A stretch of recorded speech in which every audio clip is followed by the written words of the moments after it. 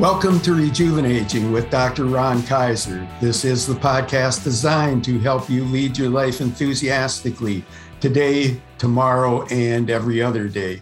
I am your host, Ron Kaiser. I'm a positive health psychologist, also a keynote and TEDx speaker, and author of the award-winning and best-selling book, Rejuvenating: The Art and Science of Growing Older with Enthusiasm.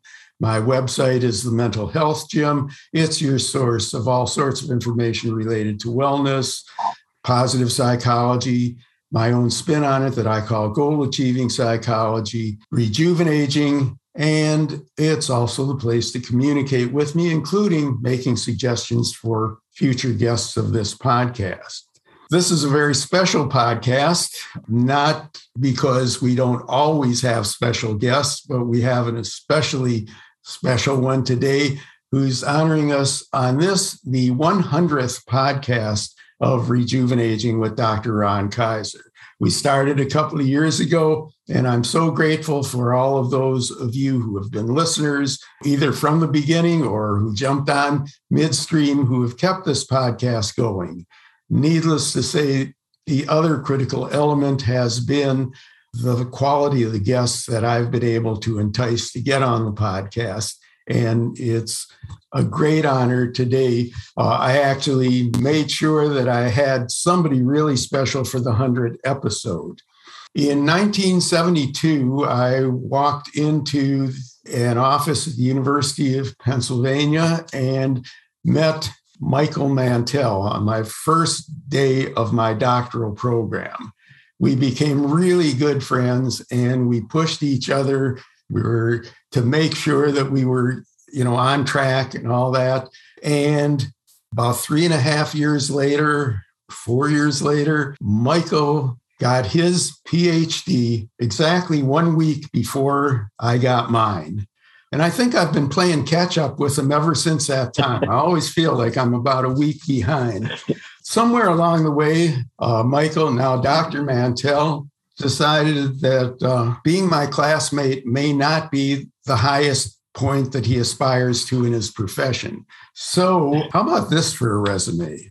Michael Mantell, PhD, has been providing psychological and coaching services for nearly 5 decades and continues to empower positive change among his global clients to enhance life in every way. He is a highly sought-after healthcare professional coach, an executive and team-building consultant, and a longtime specialist in cognitive behavioral coaching. Dr. Mantell earned his PhD from the University of Pennsylvania in 1976. I believe it was March 1st of 1976, if my recall is correct, because I think I got mine on March 8th. He did that after completing his master's degree in clinical psychology at Hahnemann Medical College in 1972. He has served as chief psychologist for Children's Hospital of San Diego, for the San Diego Police Department. He's been an assistant clinical professor in the Department of Psychiatry at UCSD Medical School and chief behavioral sciences consultant for the American Council on Exercise. Dr. Mantell has also been bringing behavioral science to the public through broadcast news, helping viewers flourish throughout the span of life. He has developed and led a yearly 3-day physician wellness program for the American Society of Hematology, where he created and serves as leader of the organization's monthly Optimal Living series. He's a member of the Science Advisory Board of the International Council on Active Aging and the Educational Advisory Board of the Medical Fitness Network and an advisor to the Medical Fitness Association. He has been named to Greatist.com's 100 Most Influential People in Health and Fitness. Dr. Mantell has authored 4 books, including his 1988 best-selling Don't Sweat the Small Stuff, P.S. It's All Small Stuff, Ticking Time Bombs, which is subtitled Diffusing Violence in the Workplace, and his most recent, The Link is What You Think. From the Healthy Aging Summit in Australia to the Asia Fitness Conference in Bangkok to the recent Canadian Orthopedic Association Health, Fitness, and Organizational conference. Dr. Mantell has been speaking and bringing his knowledge worldwide to so many people. And now we have the opportunity of listening to him without leaving our computer or headset or wherever you're hearing this podcast. So, Michael, welcome to Rejuvenating with Dr. Ron Kaiser. I don't think I have to tell you that I am really, really delighted to have you as the guest on my 100th podcast. Wow, thank you very much, Dr. Ron Kaiser. I remember when we were just Ron and Michael, way back when. It is an honor, truly, truly an honor for me to be amongst the many guests you've had, but especially the 100th, whatever that really means. But Ron, your career has certainly been exemplary in every single way. And I'm not sure about who's playing catch up with who, but I think we really support each other in so many interesting ways. Though we're, I'm on the West Coast, you're on the East Coast, we seem to bring together the two coasts in many ways. So thank you for having me on. Well, it's my honor. And I think something about the way we were trained and something about the way that we influenced each other has kind of led us into this general direction of wellness rather than sickness in terms of psychology. Which, as I was going through reviewing your resume, couldn't help but recognize that some of our colleagues, somebody may get a job in a hospital or in a school or in a private practice and stay there forever, specializing in one particular area. You've been all over the place and doing a terrific job in everything. Can you just tell us a little bit about the journey or the thinking that got you to be who you are today? Well, I thank you for that question. So here's the short answer. You may remember when I was at U of Penn, one of the things that I began commenting on was how I saw psychologists have what I call white coat envy. That psychologists were trying to be, in a sense, equal to psychiatrists. And certainly at Hahnemann Medical College in the psychology program, we saw that. My first job was to be chief psychologist, as you said, at Children's Hospital in San Diego. And I tried as much as I could to focus on positive psychology. I once had a youngster who was diagnosed with autism. And I said to the mother and father, I will help your son if we promise never to use that word. I don't want to use that word. We're not going to start charging medical insurance. They thought I was crazy. And guess what? One day the kid comes into the office and he says, well, I think I have autistic anger. I said, and the mother looked at me. She said, I promise I never used the word. And the youngster said, no, my mother never said the word autism. I think that's what I have. And I said, well, maybe you're just angry. And he said, you mean maybe it's not autistic anger? I said, no, maybe you're just frustrated about something. And he said, oh, okay. He's starting Harvard University as a freshman this coming fall. That was when he was, I think, 8 years old. My point being, I was always someone who saw things differently. I saw an opportunity to help police officers in 1979, 1980, and created a program of psychological services where none existed. And then I began more and more focusing on wellness for the cops. And then one day I became very interested in obesity and the psychological aspects of obesity. I wrote my thesis at Hahnemann about that. And I read an article that the American Council on Exercise was going to eradicate obesity by 2030. This was many years ago. And I called them and I said, hey, you don't know me. I don't know you, but you're going to eradicate obesity through diet and exercise.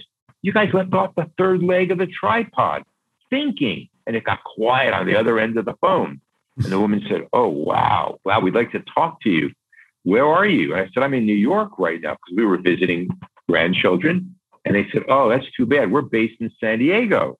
I said, wait a minute, this was meant to be. I live in San Diego. 2 weeks later, I became the chief behavioral science consultant for American Council on Exercise and went into the fitness world. And then became involved with general wellness, most recently physician wellness, because the rate of physician burnout and the rate of physicians leaving practice is just tremendously of concern. 79% of primary care physicians experience workplace stress, some say burnout. Each year, more than 400 doctors, physicians take their lives. And so this is an area that I've been focusing on a great deal. That was my short answer, Ron. Can you imagine if they gave you my long answer? But my point is, I always look for, if I'm going this way and everyone's following, I'll look the other way and go that way. That's just the way I've been raised and the way I've been trained. Yeah, no, that's terrific. Really appreciate hearing it, some of it for the first time for me.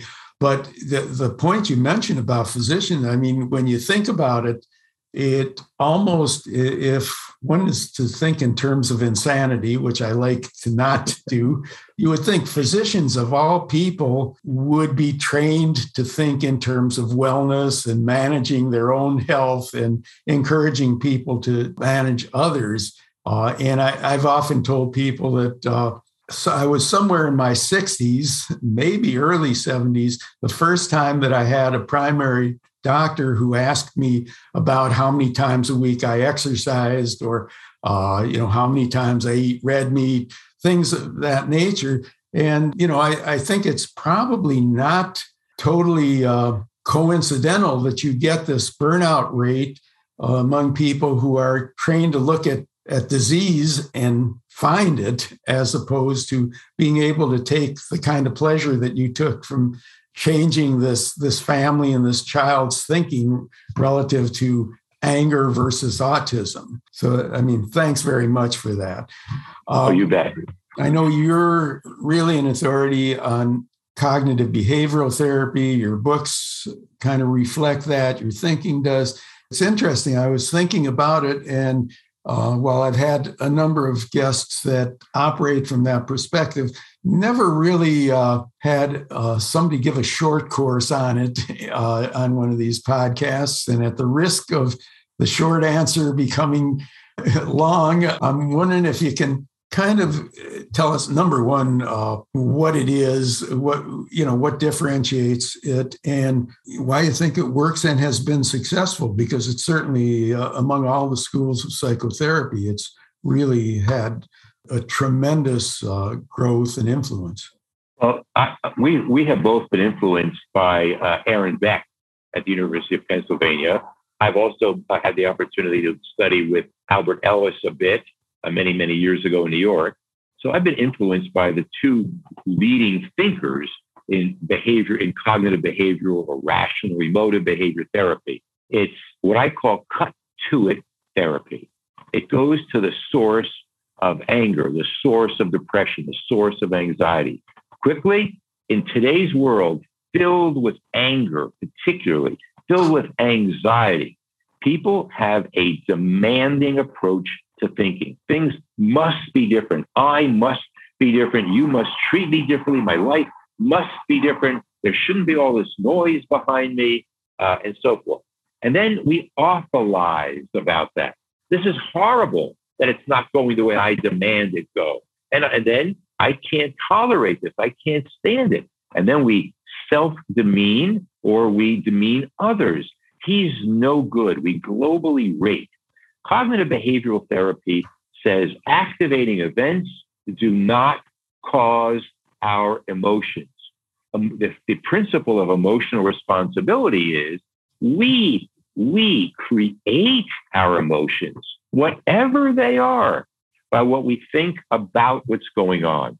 And as cognitive behavioral therapy therapists or coaches, we teach people. It's an educational process, more, I believe, than a treatment. We teach people how to think so that if something happens, the first thing to do is catch your thought and then challenge your thought. Is what I'm thinking real? Could I be thinking about this differently? If I were thinking about this more positively, how would I think about it? If I was advising a friend, what would I tell a friend? But the key is to eliminate demanding, awfulizing, in a low frustration tolerance, and self-demeaning, globally rating yourself. When you do that, you live better, you live happier. That's what I bring to everything. Get rid of the I got angry. No, you didn't get angry. You created it. You made yourself angry. What were you thinking? The simple question, Ron, is what am I thinking that makes me feel this way? That's it. And that begins to point people in the direction of what you can change. Now, I know you've brilliantly kind of summarized it in your book on Don't Sweat the Small Stuff. Yes, it's all small stuff. And, it's really a terrific guide to help people. And I know it can help really if you're stuck in traffic or if you didn't get the job that 500 other people applied for and you weren't guaranteed getting it. But now we've got people who are dealing with COVID, with people who have lost others. Some of the lucky ones only lost their jobs and some finances. We've got people living in neighborhoods that they deem to be safe, and now gun violence is taking place. Do you run into, or how do you address the issue of, hey, maybe some of this stuff isn't all small stuff? Well, here's the thing. Voltaire said a long time ago, life is a shipwreck, but we still must learn to sing in our lifeboats. And what I teach people is we prefer, not demand, we prefer that these events not happen. We prefer that our friends not become ill, our family members, God forbid, not die of COVID. We prefer that the business keeps going. Is it horrible, or is it something that is truly bad? This is truly bad. When we turn bad into a horror, we create more pain for ourselves than perhaps we need. So then, look, I work with people who have strong spiritual faith, and they will say, I prayed very hard for this not to happen, and God answered my prayer, but God's answer was no. So they have faith, and they're able to bring that into dealing with these seemingly horrific types of events. It is difficult, and we have to be empathic and sensitive, and we hope and pray these bad things never happen. But we know they do, and they will. So turning a awful to a very bad, turning I don't like it, I wish it didn't happen, I will go through a grieving process, as opposed to I can't stand it. I can't stand it. And when you think about it, you're saying your life is over too. I can no longer tolerate life with this happening. So our job is to help people keep moving in life. And the only way we can help doing that, I believe, is by helping them change their direct thinking. That's very, very helpful. And I know I will use some of that in my work with patients.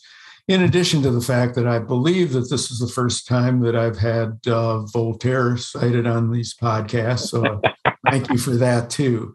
I'd like to turn a slightly different direction. I remember, must be 10 or 12 years ago with, as you know, I work with a lot of headache patients. And I remember I went into a room with one of the hospitalized headache patients with my intern and conducted some of the interview, and then I left. And then when we processed it after that, my intern said to me, she said that the patient was really impressed by the fact this is the first time that anybody, in talking about her headaches, asked her how many times, what does she do for exercise, or how many times a week, or whatever it was.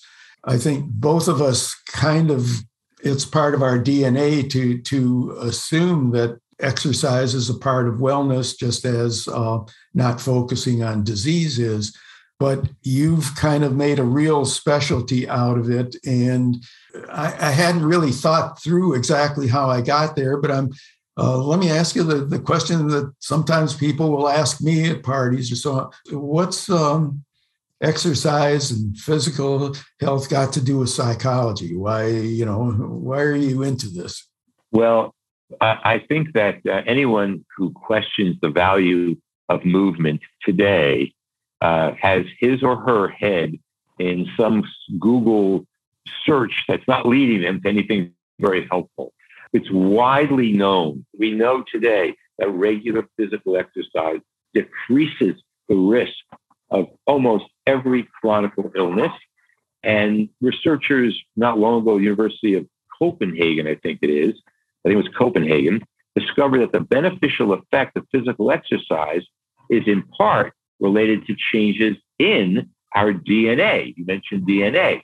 And those changes are referred to as epigenetics. So we know that exercise improves health of organs, including the brain.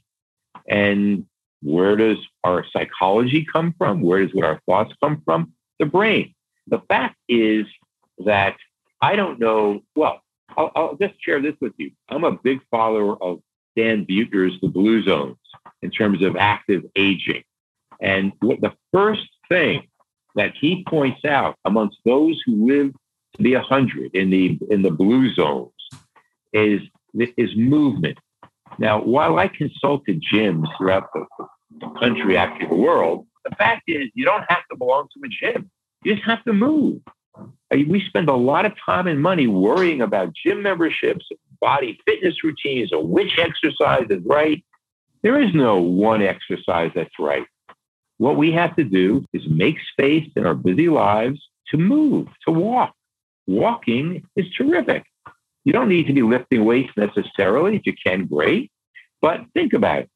Lifestyles that push people throughout the day to go for the walk, park the car far away, to figure out ways to move throughout the day in your own world rather than scheduling time to do an hour of fitness after 12 hours of sitting. So I believe very strongly that mental well-being and physical well-being are one. The only place that the mind and body are separate, Ron, are in textbooks. Otherwise, it's a bi-directional chain. Let's face it. After we go for a 30-minute walk or even an hour of working out, don't we feel better? Absolutely. I do. Yeah, absolutely. And I don't know, I suspect you also know of John Ratey's work at Harvard. And when he gives a presentation, one of the first things he does is get his audience moving because he says that will keep them alert for the entire lecture or the presentation.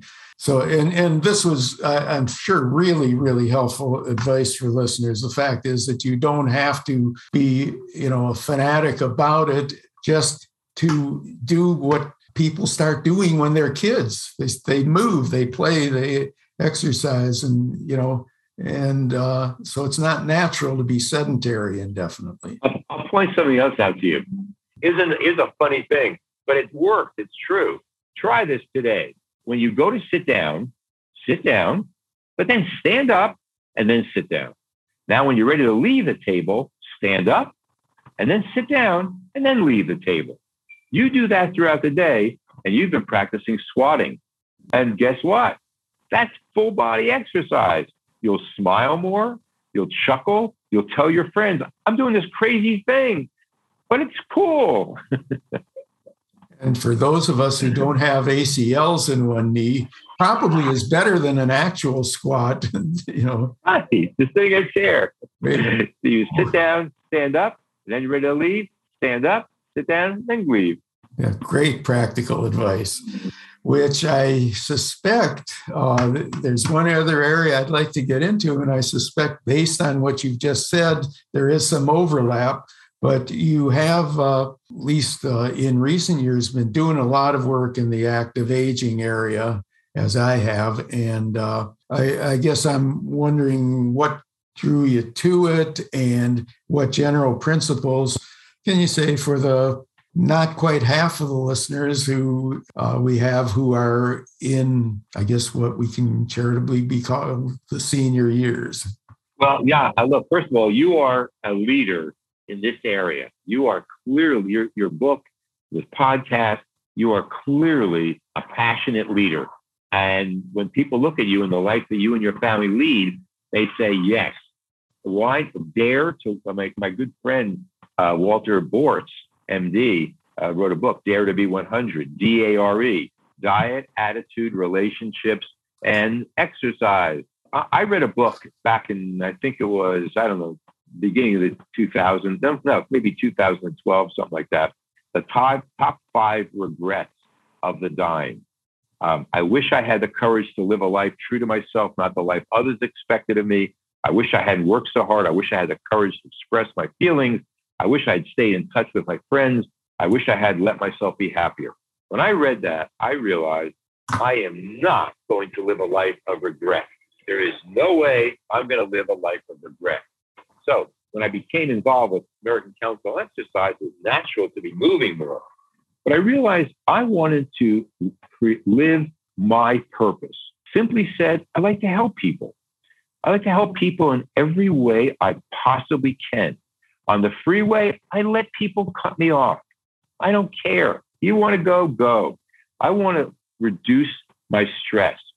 When I eat, I've taught this for many years in fitness programs, the 80% rule. The 80% rule essentially says when you've reached 80% of full, stop eating. I try to eat as much plant-based as I possibly can. Sometimes I'll have a little bit of meat, but mostly plant-based. I'm not a big drinker. I may have a glass or 2 of wine on occasion. Maybe Friday night, I'll have a glass of wine. We're definitely faith-based. We belong to a synagogue and faith community. Family comes first, no doubt about it. And we believe that friendship is, I mean my wife and I believe that friendship is essential. So we surround ourselves with a very active life of friends as well. And I think those are the key principles that we follow in our own aging. And we know that we'd like to live to 100, some say 120. But the question is, what are we going to be like when we're 100? Are we going to be old and decrepit? Walter Borch says decrepitude is a choice. We're not making that choice. That's just terrific. I think it's absolutely not coincidental that you're leading an active life and contributing so much. You're a little bit younger than me, but not that much younger. But you're a real role model for those of us who have passed what in the past was a normal retirement age, but hasn't been for you and me. So just in general, if somebody is listening and they're middle-aged, I think just like so many other things, kind of like saving for retirement, if you reach 65 and you haven't put any money away, probably going to be difficult to manage your lifestyle beyond that. I think it's the same kind of thing here. What kinds of things from a health and fitness and overall standpoint should people be building into their lives so that when they get to where we are, it's not an abrupt change to lead healthy, active lives? Well, that's a good question. Again, as I said earlier, I like to follow the Blue Zone. Dan Buettner, developed this program. He looked at 5 areas around the world where people seem to be living long lives, 100 years of age. And he took a blue pen, drew a circle around them on the map, and they became the blue zones. I guess they would have been the red zones if it was a red pen. But this is Ikaria, Greece, Okinawa, Japan. Where else? Sardinia, Loma Linda, California, Coya, Costa Rica, which is one of my favorite places to go to. And he found that their lifestyle was entirely different. So I urge people to sit back and make a decision. How do you want to celebrate your 100th birthday? Oh, Michael, come on. I can't stand up straight. My back hurts. This bothers me, that, my genetics. Doesn't matter. Ask yourself, how do you want to celebrate your 100th birthday? Because the data says you can. And once you start making that decision, I suggest getting a coach, talking to somebody who can help you. Paula is a fitness trainer. She's my age, actually a year younger, and all of her clients are 65 and older, mostly late 70s. And she goes to their house and she encourages them to be moving and active and eat well and think well. So I have an acronym, THEAMO, THEAMO. Want to live to 100, think well, to eat well, to move well. TH, think, EA, eat, MO, move. Think well, to eat well, to move well. And that'll help you sleep well, and that'll help you love well. That ought to be helping you live well.